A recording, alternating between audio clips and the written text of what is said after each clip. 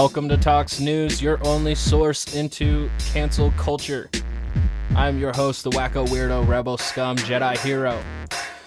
And we've got a couple of segments today. One coming from Daily Wire's Matt Walsh on how cancel culture mobs...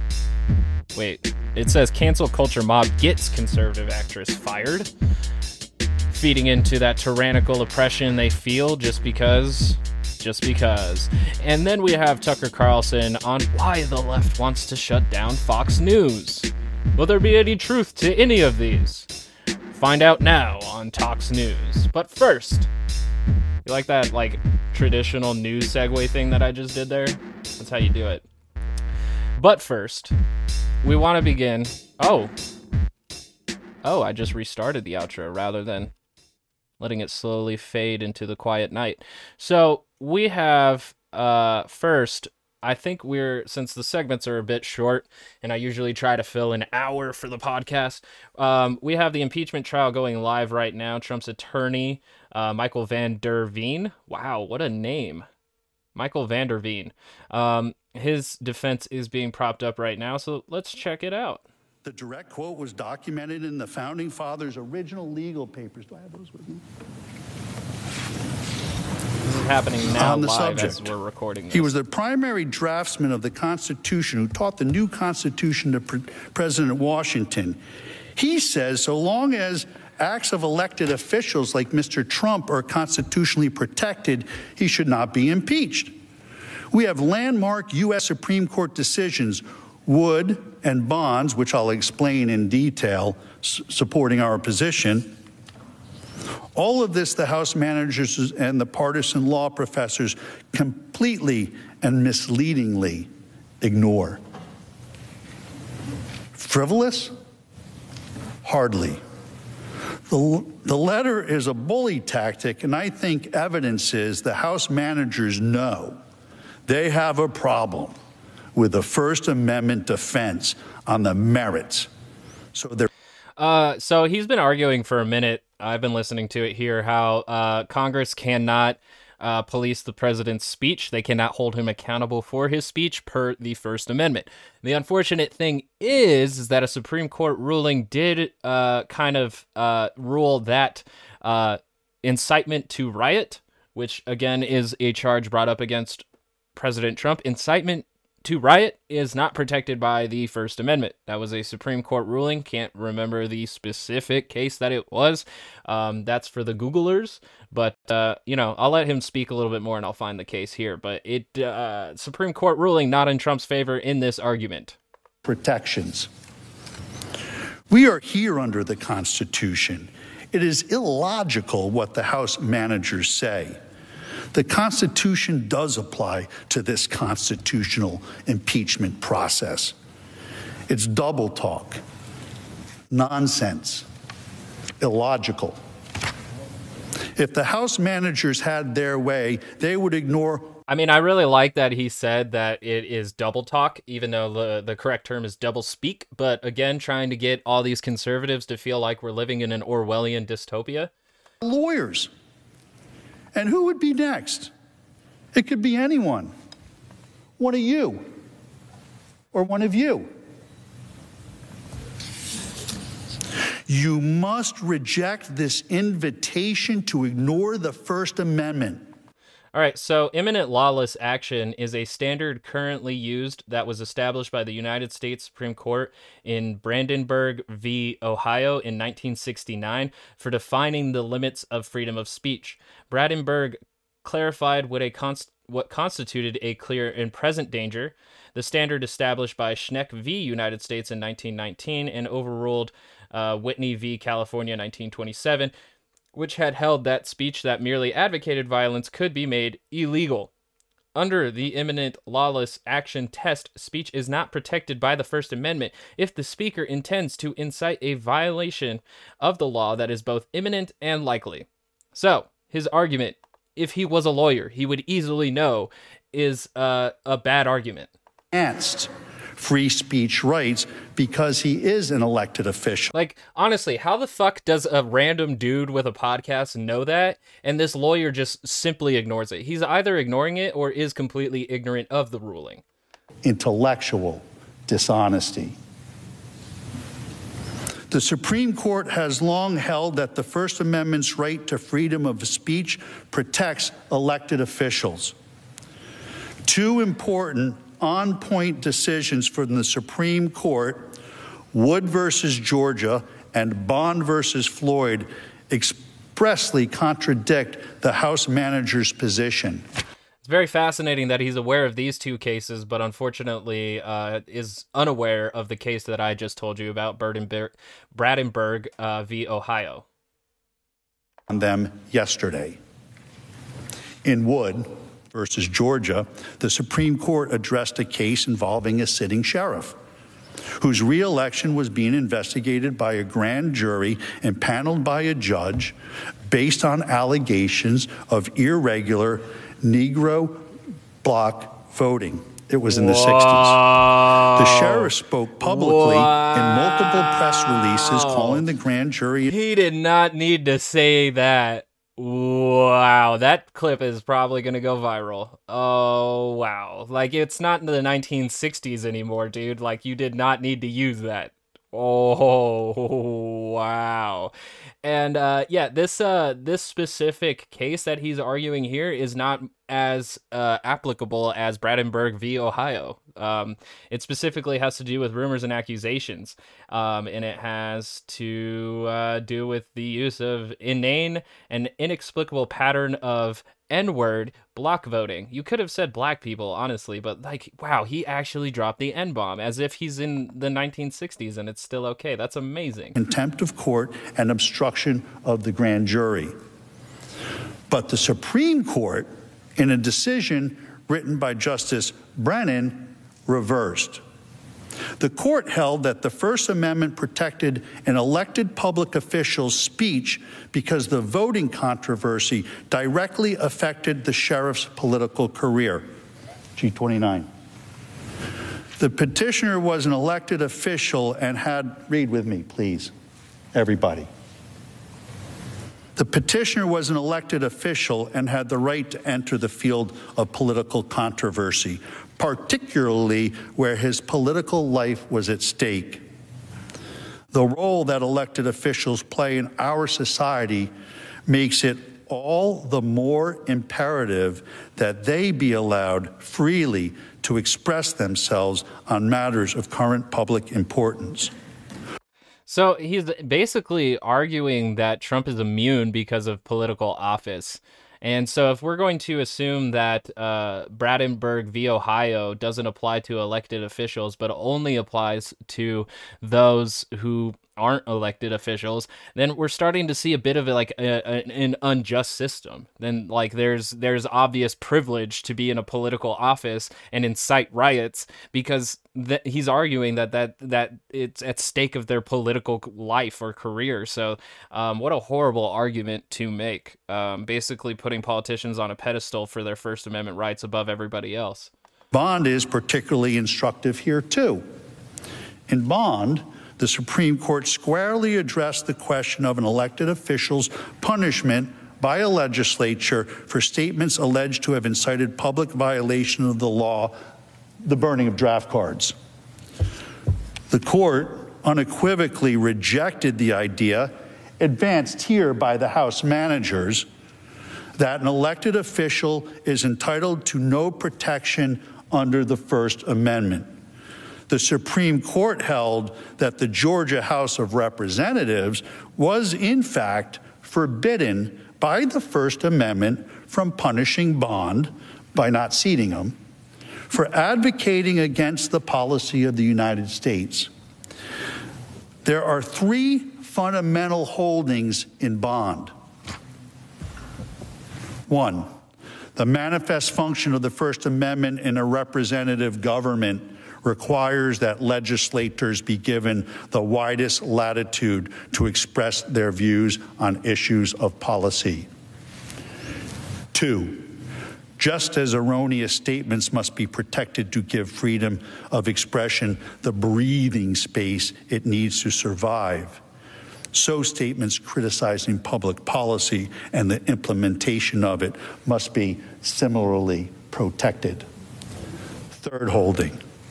Legislators have an obligation to take positions on controversial political questions so that their constituents can be fully informed by them and be better able to assess their qualifications. Please read along with me. Their qualifications for office. Also, so they may be represented in governmental debates by the person they have elected to represent them. Mr. Trump enjoys this same First Amendment protection from Congress. The First Amendment's protections guarantee free speech addressing the electoral integrity issues essential to his career that Mr. Trump has consistently advocated.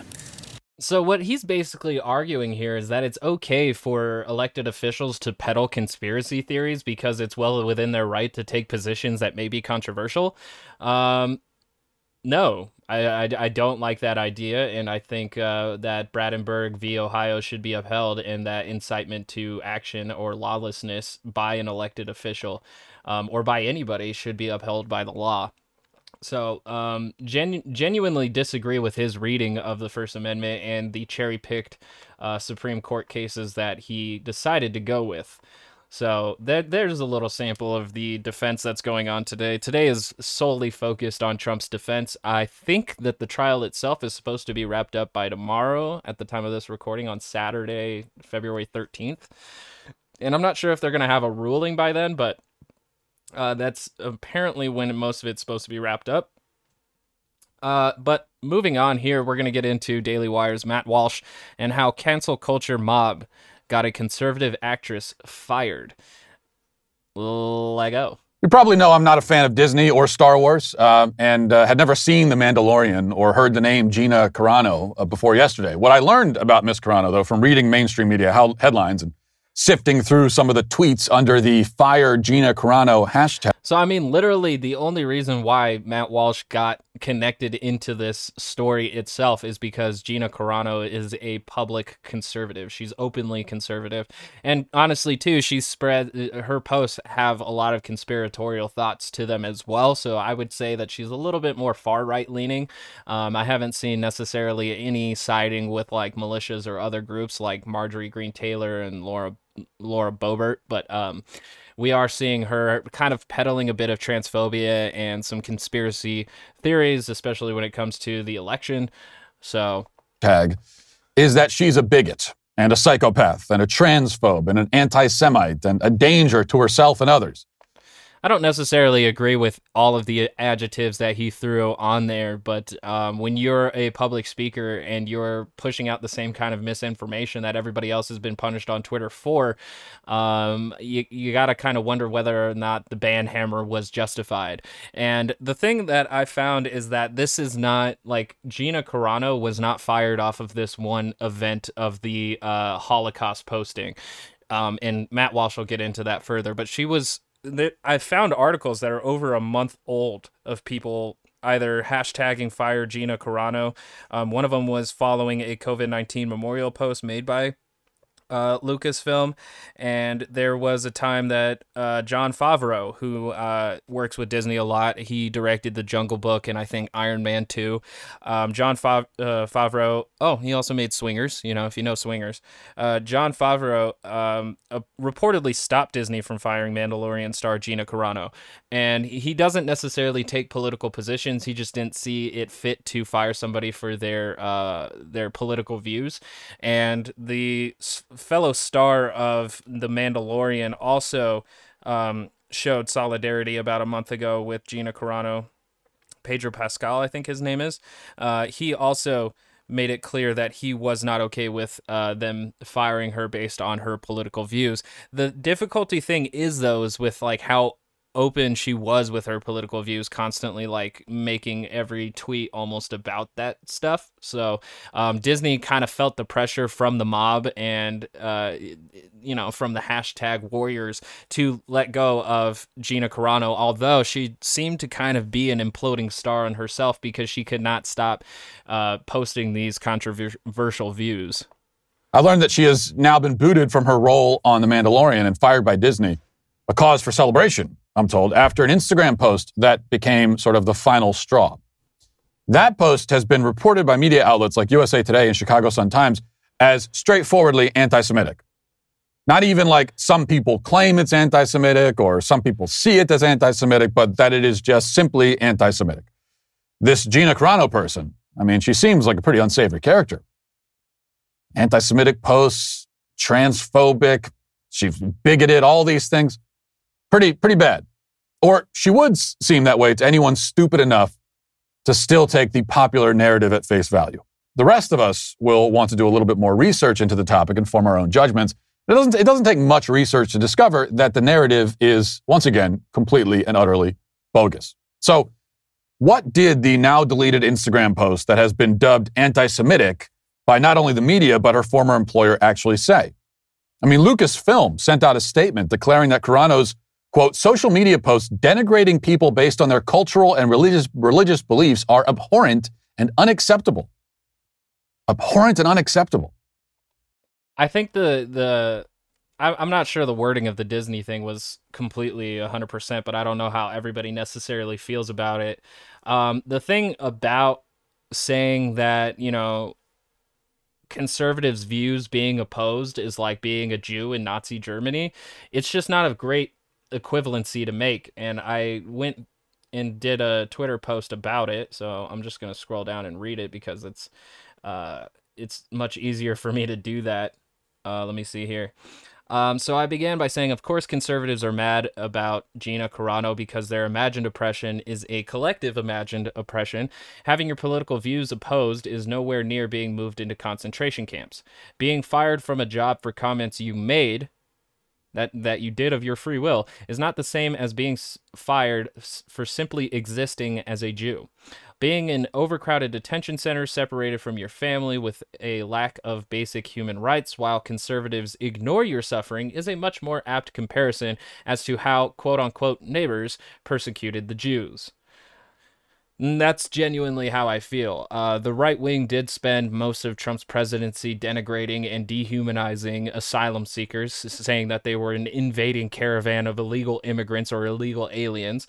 And so that language is much more fit to the comparison of how Jews were treated just before moving into the concentration camps. This is the dehumanizing of asylum seekers and immigrants is much more apt in this comparison rather than conservatives who are having a hard time expressing their views, which do tend to be on the side of exclusionary racism, transphobia, xenophobia, like a lot of these, and it feeds into this idea of American exceptionalist nationalism that conservatives have really been garnering under Trump's presidency. So let's just acknowledge that. Matt Walsh isn't going to, but we did. Is there any basis for this charge? Well, decide for yourself. The post in question appears to be a screenshot of somebody else. And like I said, it's not just this one post. This has been going on for at least a month, as far as I can tell from the articles that I have found before, because she also questioned the efficacy of the vaccines, which also feed into like the anti-vaxxer conspiracy theories. And then she also posted about mail-in voting and voting fraud, which feeds into Trump's conspiracy theories that this was a stolen election. So she's a little bit more far right than we're admitting here. Else's post, which Carano had reposted to her own Instagram. It says, this is what it says: Jews were beaten in the streets, not by Nazi soldiers, but by their neighbors, even by children. Because history is edited, most people today don't realize that to get to the point where Nazi soldiers could easily round up thousands of Jews, the government first made their own neighbors hate them simply for being Jews. How is that any different from hating someone for their political views? I mean, it's the same thing as that, like, the right-wing media got everyone to, or at least those who consume right-wing media earnestly, they got them to dehumanize and fervently oppose BLM just for being a part of BLM. So, like, the whole time, everybody's saying, like, we agree that what happened to George Floyd was wrong and there needs to be police reform, but you guys can't keep going out in the streets and being rioting criminals destroying the country. And so that's that kind of ad hominem kind of dehumanizing that they did all summer long, even though 97% of the protests were peaceful protests, and we had, or 93%, and then we had 7% that were riots. And even though that 7% may be large, all that 93%, 100% were eventually moved under that rioter banner because that allowed them to oppose without necessarily taking in any actual views or any actual goal of the protest movements. That's it. That was the post. Anti-Semitic? Denigrating people based on their cultural and religious identities? What? It's the opposite of that, actually. See, and that's why I don't necessarily agree with the perspective that Disney had put out, especially with Disney having, like, Walt Disney having huge anti-Semitic views back in the day. But I think the fundamental problem here is the conspiracy of conservatives being oppressed for being conservatives, feeding that narrative. And just like I said earlier, it's not an apt comparison to say that conservatives in their views being opposed is like being a Jew in Nazi Germany. It's just not apt. She is comparing our current political environment to Nazi Germany in an unfavorable way. She's not saying it's good that it's like this. And by the way, if making a Nazi comparison is anti-Semitic, then everyone in the country is a raging anti-Semite. As everyone knows, Nazi comparisons are the most common rhetorical strategy in any debate. They may be way overused, and they are, and overwrought, and they often are. And I agree with this because we tend to always do that when we see like authoritarian aspects or characteristics, when we do need to be a bit more focused on authoritarianism, because American fascism isn't going to look like Nazi or Germany fascism or Nazi fascism. It's gonna have its own spin on it that's going to be not so persecutive on Jews. I see it more focused probably on immigrants, most likely, and not the white kind, but the brown kind. So I think that the left needs to kind of restructure its arguments and rhetoric just a little bit, just tweak it slightly to just kind of focus on authoritarianism rather than constantly trying to point out fascism or Nazism, just because that kind of zones it in when most of these regimes that everybody disagrees with is actually fundamentally just authoritarian.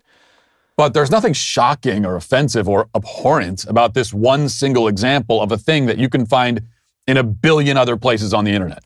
And the thing is that I would agree that it's abhorrent to think that conservatives, especially with a lot of them being middle class or upper class, saying that they're oppressed on the level of Jews, that to me is abhorrent because, again, it's this collective imagined oppression that's just not really there. Their views are being opposed. And the unfortunate thing is that a lot of their views do fit in the realm of misinformation. And then the farther right that you go, it gets more conspiratorial. So this kind of disinformation campaign actually has to be opposed in a lot of variant ways with a diversity of tactics. But again, they're living in a different reality than a lot of people at this point. And so their imagined oppression does come from the fact that they are being opposed, but they're not being rounded up. They're not being crucified. Their lives aren't really at risk. They're just being forced to go into their own gated community that says that you have to believe what we believe. Otherwise, you're a tyrannical oppressor. And everyone has done it. Jews and non-Jews alike. We have all been guilty, apparently, at various points of making Nazi analogies. In fact, as Nazi analogies go, this one gets closer to the truth than most. I mean, she's correct that And I say no, the treatment of asylum seekers at the southern border is much more closer than conservatives feeling like they're being opposed. Lead up to any Holocaust-level atrocity always involves the dehumanization of a certain group of people. Now, I would say this has already happened in this country to the unborn. 60 million have been slaughtered because of it. Is it happening to conservatives too? Well, I mean, it's such like a or like it's a paradoxical statement to say that the unborn have been dehumanized when they haven't been like even biologically humanized. So that's a very weird way to say that, but I guess you could, like, the through line there in this narrative spin is that, like, of course the leftists are all for genocide. Look at what they're doing to our unborn children. So that, yeah, great spin there, Matt. We're not being rounded up and executed, obviously, but her point is simply to show where trends can lead when taken to their most violent extreme. Now, say what you want about that, but if you say that she's denigrating Jews somehow, then, well, you're lying. I would say that she's denigrating the experience that the Jews had. Like I said, because most of the conservatives that are feeling this imagined oppression are a bit more comfortable, especially the ones who are feeding the narrative to the working class conservatives who don't necessarily have the same things come about them because they tend to keep their views either to themselves or don't necessarily try to oppose or offend others when they speak their political views. I've met conservatives who feel that immigrants should be assisted with human dignity, which isn't necessarily afforded to immigrants by other conservatives who say that they're all criminal rapists. That's that dehumanizing language that can make it a lot easier for a conservative or basically anybody. As long as you dehumanize someone enough, somebody would be willing to commit violence against that person because they do not see the humanity within them. Straight up. And I hope she has a team of lawyers ready to sue Lucasfilm for this defamation. That is defamation of character. They accused her of doing something that she absolutely did not do. It's not even that you could interpret it in that way. You cannot. And just like everybody else who has been ostracized by like mainstream Hollywood or society for their either like further right views or their just kind of, I guess, bigoted views, they go like, what's his name? Brian Callen.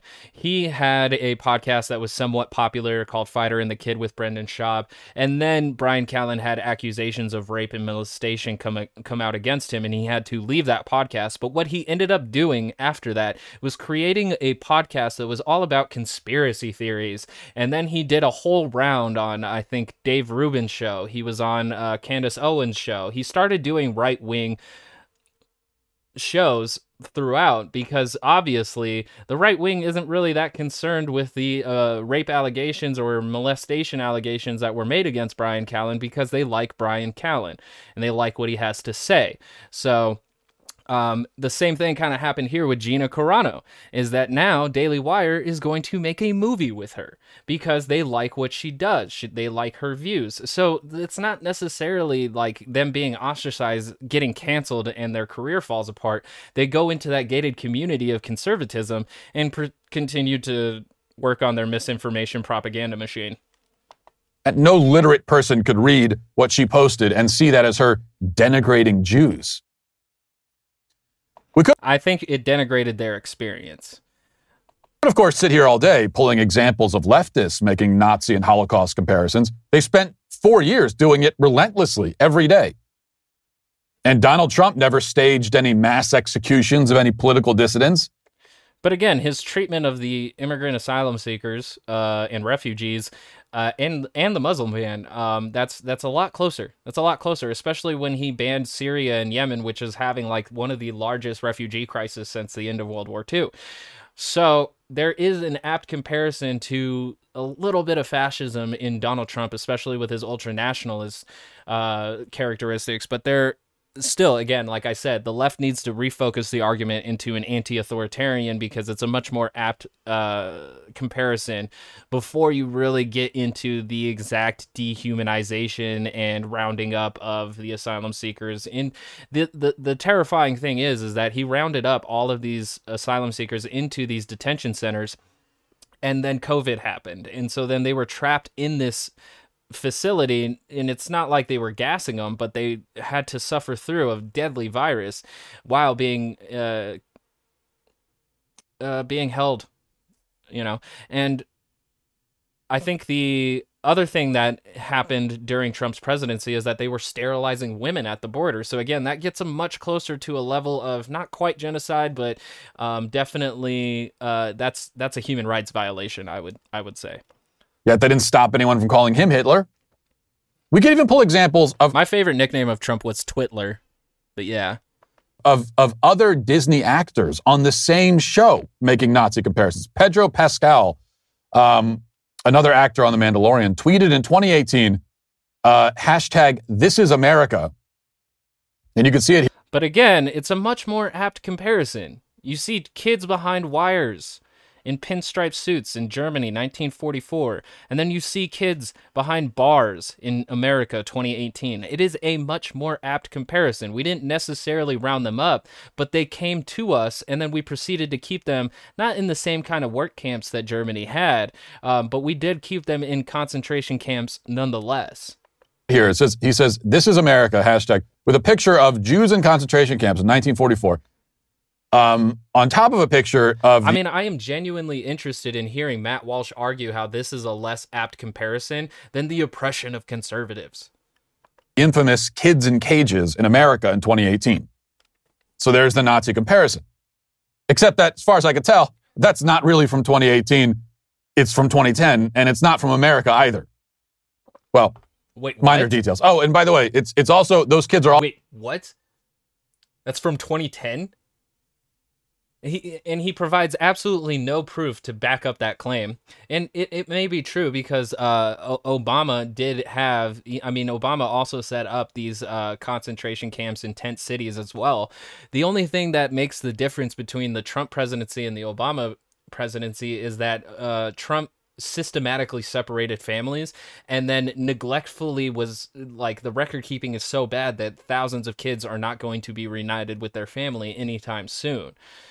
That's a big difference between Trump and Obama. I'm not going to praise Obama for building tent cities and concentration camps to keep families in.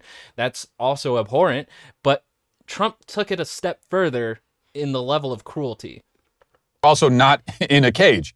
You could tell, if you look at the far left end of the photo there, that there's a large opening where the kids can come and go. I can't tell 100%, but there does seem to be bars on the left. It looks like an opening for them to get served those plastic bags that they're handing out. And one of the kids on the bottom is reaching up to grab one of those bags. So I don't think they're free to come and go.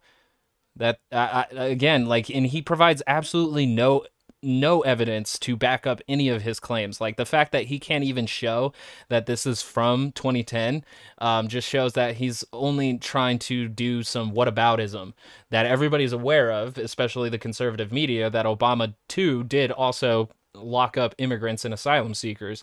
But that's, again, Trump took it a step further in cruelty. So it's a picture of kids in cages in America in 2018, except it's not from 2018, it's not from America, and they're not in a cage. Hey, other than that... Again, he provides no evidence to back up this claim. He just says it. It's correctly labeled. In any case, despite common misconceptions, Trump was not rounding up and executing immigrants. He detained them, as Obama did and as Biden is doing right now, and then if they were here illegally...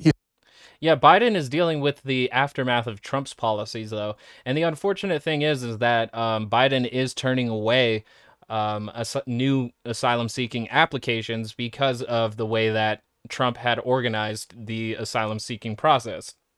So I wish there was more that Biden could do. I don't like that Biden opened up yet another facility to house 4,000 kids. But we're dealing with, at least 2 years of Trump's immigration policies, because 2018 was when we saw a huge spike in asylum seekers. He sent them home. That is not at all even slightly analogous to Nazi Germany. No part of that is the same. Yeah, it is. Before the concentration camps were built, Hitler tried to send the Jews to other nations. The unfortunate thing was, though, is that no other nations wanted to take the Jews in. So with an overflow of Jews, Hitler had to come up with something. And so that's after that's when he decided that, well, they're not really leaving far enough and we're working them to death, but they're not dying quick enough. So we got to start moving it faster. And that's when the gas chambers and egregious execution started to come into place, is because their countries of, they were in their country of origin, but nobody would accept their refugee status. And so Hitler did what? Hitler also, when he invaded other countries, started looking for the Jews there to put them into concentration camps. That's not necessarily apt to Trump's, but the unfortunate thing is that, yeah, Trump didn't have to round them up because they came to him. But also, no, actually, Trump did round up people. Is that the ICE started doing numerous raids, arresting people, and a lot of people who like, there were a couple cases too that they were U.S. citizens born in America, but their parents were immigrants, and they ended up being sent to their parents' country of origin. I think one was in Haiti and the other was in Syria. They were deported, and one of them, they didn't speak Syrian, they didn't speak Haitian, but they were forced to stay there and try to survive with no resources. So there are some comparisons here to the Trump presidency a little bit.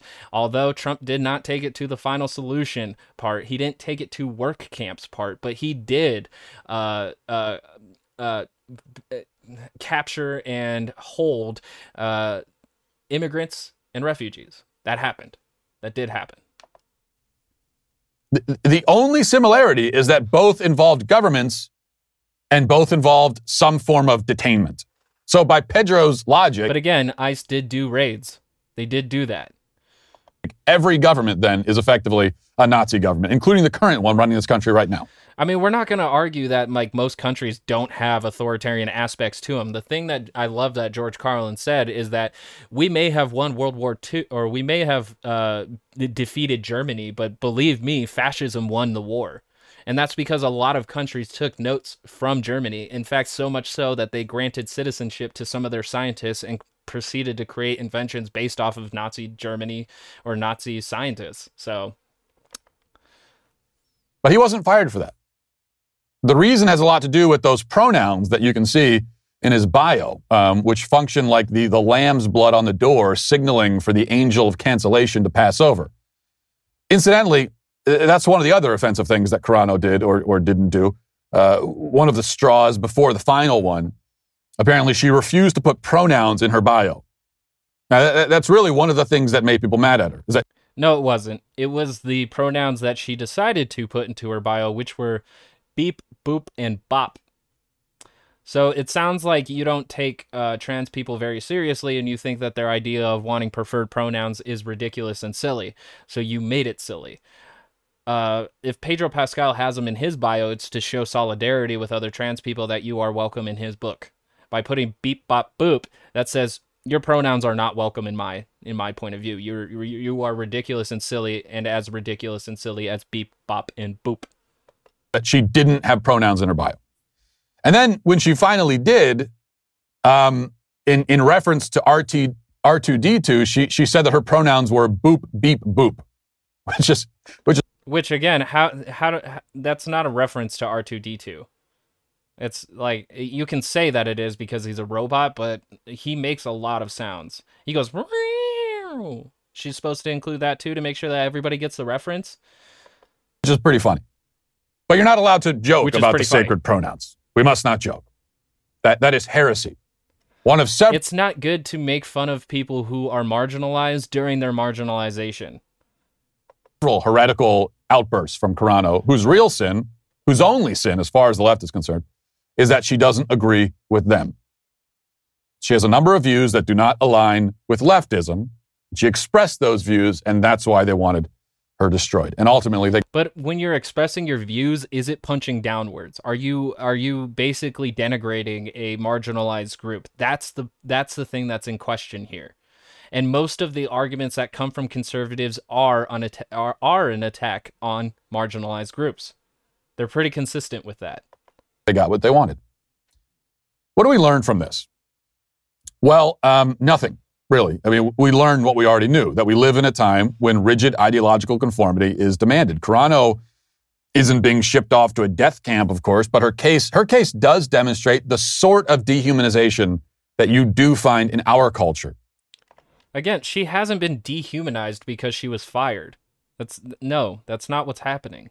She's being lied about and defamed. And the people doing it know what they're doing, and they don't care. They can look at that post she put up there. They know that's not anti-Semitic, and they also know that they themselves have made exactly that kind of point a million times. Yeah, I wouldn't say it's anti-Semitic, but it is pretty ignorant. But they're defaming her anyway. They honestly believe that anyone who disagrees with them deserves that treatment.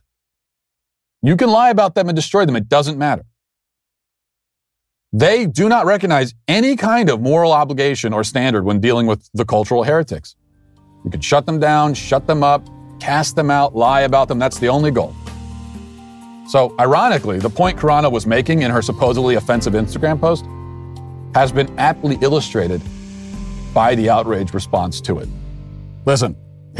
Man, I really hope that they all get their stuff together, like all the conservatives. Today on the Matt Walsh Show, the cancel culture claims 3 victims last week. Oh my goodness, Matt. Accidentally clicked on that video. But, you know, I hope that they all, like all the conservatives and all of these Ayn Randian people just kind of collect all their stuff, find an island and go create John's Gulch, because they want to live in an alternative reality where like the nuclear family, conservative traditional values and conservative social views are solely protected. And it's gatekeeping. It honestly is, because it doesn't allow trans people. It doesn't allow people that don't fit inside the Judeo-Christian values. It doesn't fit until recently, and Dave Rubin is somehow trying to change it. It doesn't fit homosexuality. It doesn't fit immigrants or asylum seekers or refugees. So like, it would be great if they just decided to be like, go somewhere so they can be left alone, and so they can also leave others alone, because obviously there is no agreement to the views, at least at this point in time. And I don't know if there ever will be in the United States, so long as we have so many echo chambers constantly feeding the culture war that divides the working class people. All right. So, wrapping it up with Tucker Carlson's Tucker Carlson Tonight, why the left wants to shut down Fox News. Let's cancel some more. Let's get them canceled. Let's do it. Good evening and welcome to Tucker Carlson Tonight. Happy Thursday. So why are the Democrats so angry? We've asked that question a number of times. It doesn't seem to make any sense, truly. In November, the Democratic Party won everything, full control of the federal government. So just before we really get into this, Fox News has a study out on it that says that viewers of Fox News tend to be less informed than people who don't consume news whatsoever. And Fox News, and then I have here from Insider in 2020, Fox News won a court case by persuasively arguing that no reasonable viewer takes Tucker Carlson seriously. So it's not about their views in themselves, it's about the misinformation that they peddle. Before we even get into all of this, it's about peddling misinformation and steering people away from anything that actually empowers them to be politically active. Government. They seethed for years while they were out of power. That made sense. But winning seemed to enrage them even more.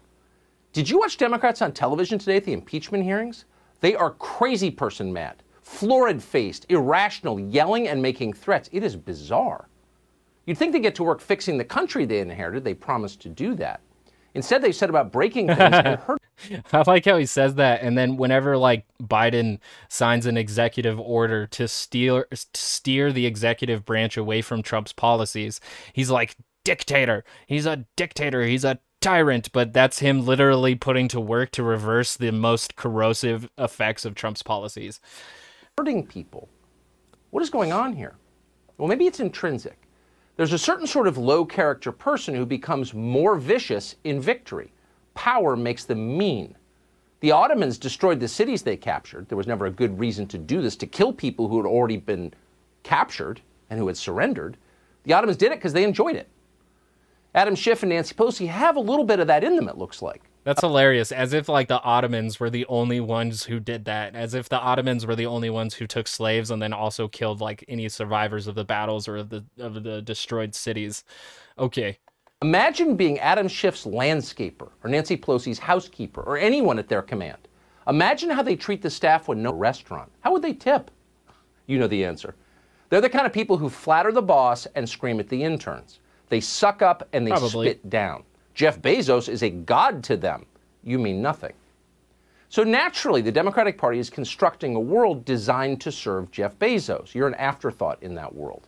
If you get Which, like, Tucker Carlson is there to serve Rupert Murdoch, and you're an afterthought to his world. He even said in a podcast interview that he is Rupert Murdoch's bitch. What a shill. in the way, they will punish you. They already are punishing you. Your right to say and think what you want, to read and watch what you want, threatens them above all. Why? Because if you have access to information, you can form your own judgments, judgments that are independent of theirs. A free internet is their enemy. The moment they took power, they began a kind of counter-reformation against the free internet. They started the most sweeping mass censorship campaign in the history of this country, and it's accelerating even now. Yesterday, for example, Google pulled a pro-life news site off of YouTube. Why'd they do that? Simple. Google supports abortion. A lot of big corporations do. Children distract the labor force. If you're raising your family, you are not serving shareholders. Google doesn't want a debate on this subject, so they just shut the debate down. Hundreds of thousands of subscribers to LifeSite News will no longer be watching videos that question abortion because they're not allowed to. Then today, Twitter shut down James O'Keefe's Project Veritas Twitter feed. Which spreads so much disinformation and takes a lot of content out of context. Yeah, they're one of the biggest misinformation propagandists out there. So I'm not going to shed a tear over Project Veritas. I did kind of like what they did with the DNC back during 2016 because it kind of showed that politics are really dirty.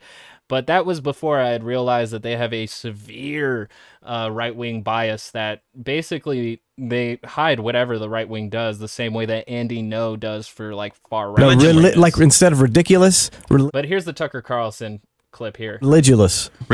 Yeah, now you got me thinking about it. No, see, that doesn't work. Yeah, that's what I'm saying. Be Fast Food Nation was a good one. You know what I mean? Or Super Size Me. Yeah, Super Size Me. That's a great one. I totally agree with that. Was Fast Food Nation Crucify Me. That would have worked. How about God Sucks? That works too. Religious. Yeah, I don't know. Religious. I mean, beating up on religious people is too easy. I mean, come on. No way. Beating up on Christians, give me a break. We're supposed to sit around and let the Christians beat up on us for years and years and years and not fight back? That's ridiculous. I mean, the threat is from radical Muslims, and for some reason, the same people are always beating up on the evangelicals are always giving the Muslims a pass. Well, I give neither. You never hear Bill Maher going after them. Are you kidding me? He does a whole skits about fucking Ahmed and the bomb shop. Yeah, I'm glad he called him out on that because Bill Maher is really Islamophobic.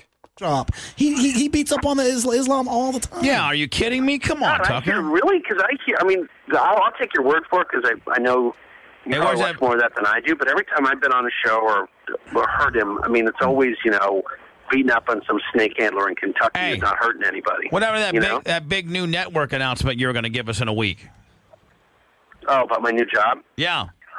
I'm not getting a new job. I'm just going to be hanging around the same old pathetic, unemployed, unshaven in his boxer shorts at noon kind of guy. Were you up for one and it fell through, or were you screwed? No, dude, who'd employ me? I just look, I've got the perfect life right now.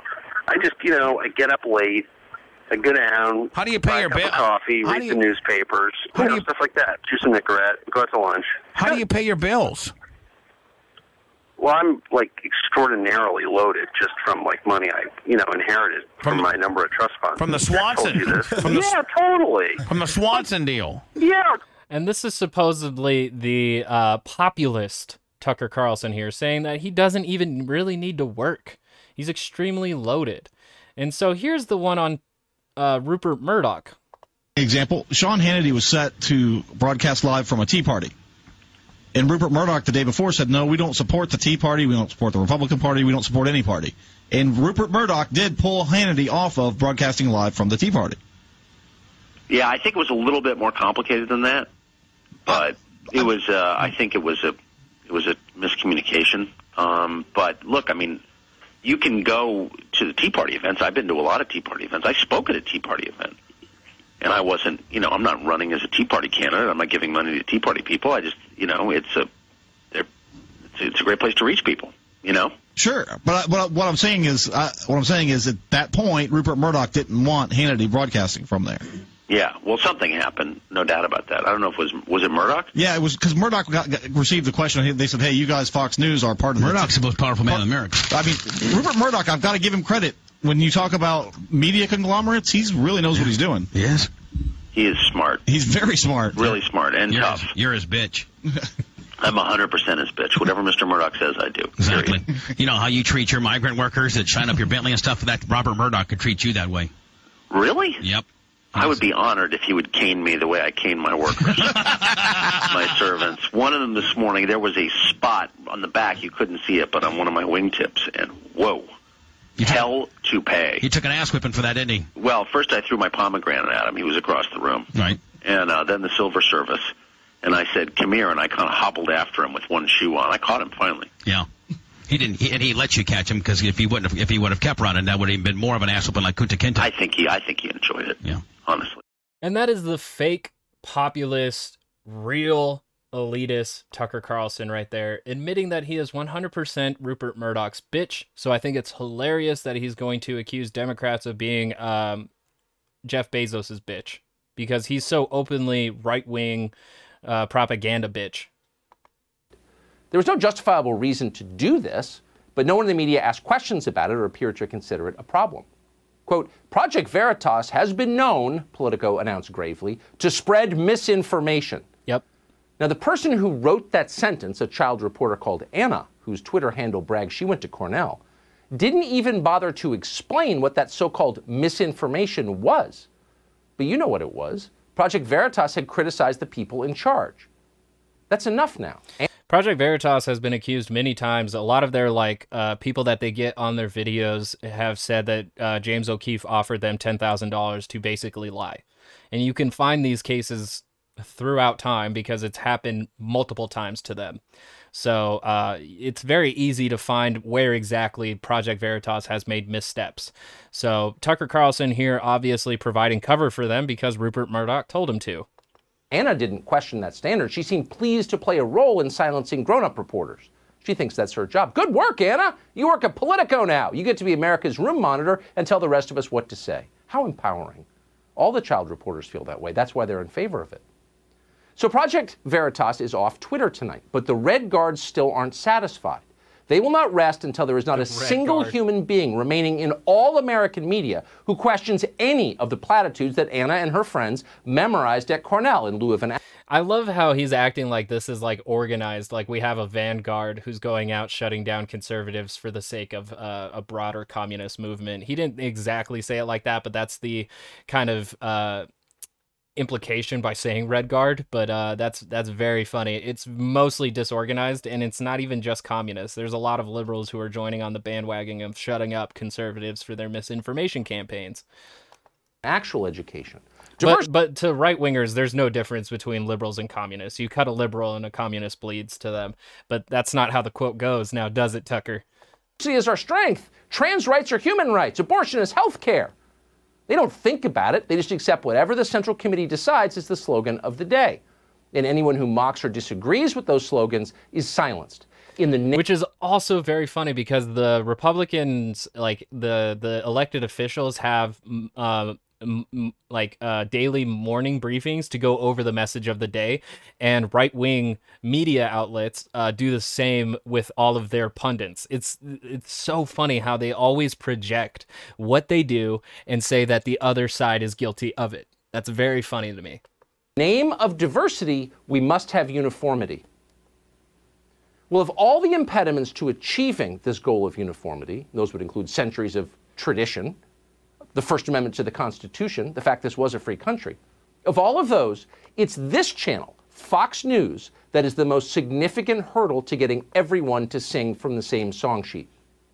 Fox is the last big organization in the American news media that differs in even the smallest ways from the other big news organizations. The only one, that's it, just us. At this point, there's everyone else. I'm going to find the study again. And it was reported by many people. Apparently NPR's listeners are best informed, but it came out in 2012 that Fox viewers are the worst informed. You have the Daily Beast also reporting this. You have Rolling Stone. You have Mercury News. You had Mod B. You have HuffPost. You have a lot of people posting this survey when it came out in 2012, not survey, but a study that said watching only Fox News makes you less informed than watching no news at all. There's evidence, a full-on evidence that says how bad Fox News is for you. So him saying that they are the only bastion to information and knowledge and freedom.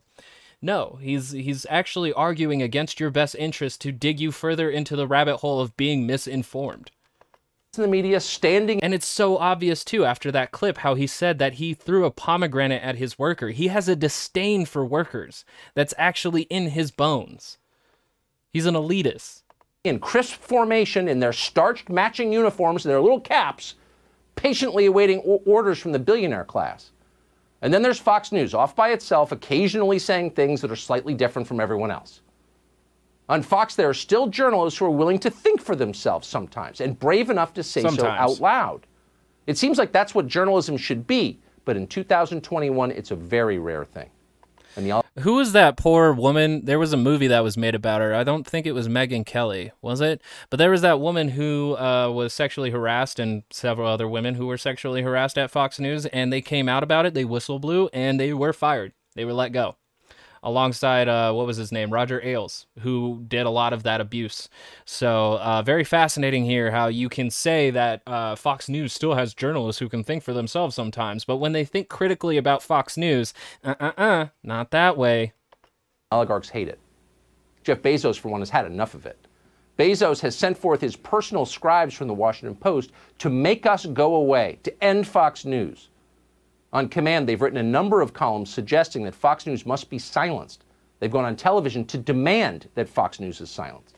I do think that if we're going to have unity in this country, especially along the lines of working class individuals, that, yeah, Fox News needs to go. And those who peddle the same kind of news as Fox News needs to go. There's probably a way to do conservative news without it being completely misinformation, but unfortunately there isn't that for conservatives right now. Most of them participate in bad faith arguments and disinformation to keep you away from your actual best interests. Here's one of Jeff Bezos' employees. There are other options, including the fact that cable operators like Comcast and Charter, which send Fox out to hundreds of millions of people, they can demand some accountability in the way that Facebook and Twitter have done. And there's also, I think, the possibility of reviving the fairness doctrine. There are a lot of ways to silence Fox News, he has explained on television and in columns. But he doesn't call it silencing Fox News. He says, we must demand some accountability, authorize questions, no more criticizing Jeff Bezos. I don't think he said that He's either. not the only one saying it. It's bad faith. In the last 30 days, a single columnist at the New York Times called Nick Kristof has written 3 separate columns demanding that someone please yank this news channel off the air immediately. Just yesterday, Kristof suggested that this show, the one you're watching, was somehow guilty of terrorism, of violence, something that we've been opposed consistently for 4 years. Tucker Carlson's own lawyer argued that no reasonable viewer would take Tucker Carlson seriously. His own lawyer argued that in court. It's on record. 4 years. How are we guilty of that and why? Well, because Ashley Babbitt, the unarmed protester shot to death at the Capitol on January 6th, apparently watched this show from time to time at 8 p.m. Now, keep in mind that Ashley Babbitt is dead. She paid quite a price for trying to enter the speaker's lobby without permission, and no one mourned her. What kind of country is it, by the way? And we're saying this as a show that was against what they did on January 6th from the second they did it. But what kind of country is it where nobody says, whoa, wait, that's kind of sad? They shot an unarmed woman? Is that really a death penalty offense? How hard-hearted are we that no one can even acknowledge that's sad, which it is? What kind of country is it where a Republican member of Congress from Oklahoma applauded her death immediately? Nick Kristof is applauding it, but for Nick Kristof, her death is not enough. I don't think he is applauding it, and I don't know how he's making that through line. Also, he didn't play that representative's clip applauding it as well. I don't know anybody who actually applauded the death of a woman at the Capitol. I don't know anybody of that. And are we going to talk about the cop who also died there? Are we going to talk about him, Tucker? Now we need to ban any television shows that Ashley Babbitt may have watched. That's not the through line here, and that's the spin on the narrative. It has a lot to do with the fact that people that watch your show are less informed. We're not even going to rebut that. It's not even worth your time to hear us explain why that is irrational. It's self-evidently irrational. Paul Pot reads the New York Times, therefore we need to close the paper down? John Wayne Gacy liked a Nick Kristof column, therefore Nick Kristof is guilty of mass murder? He's a serial...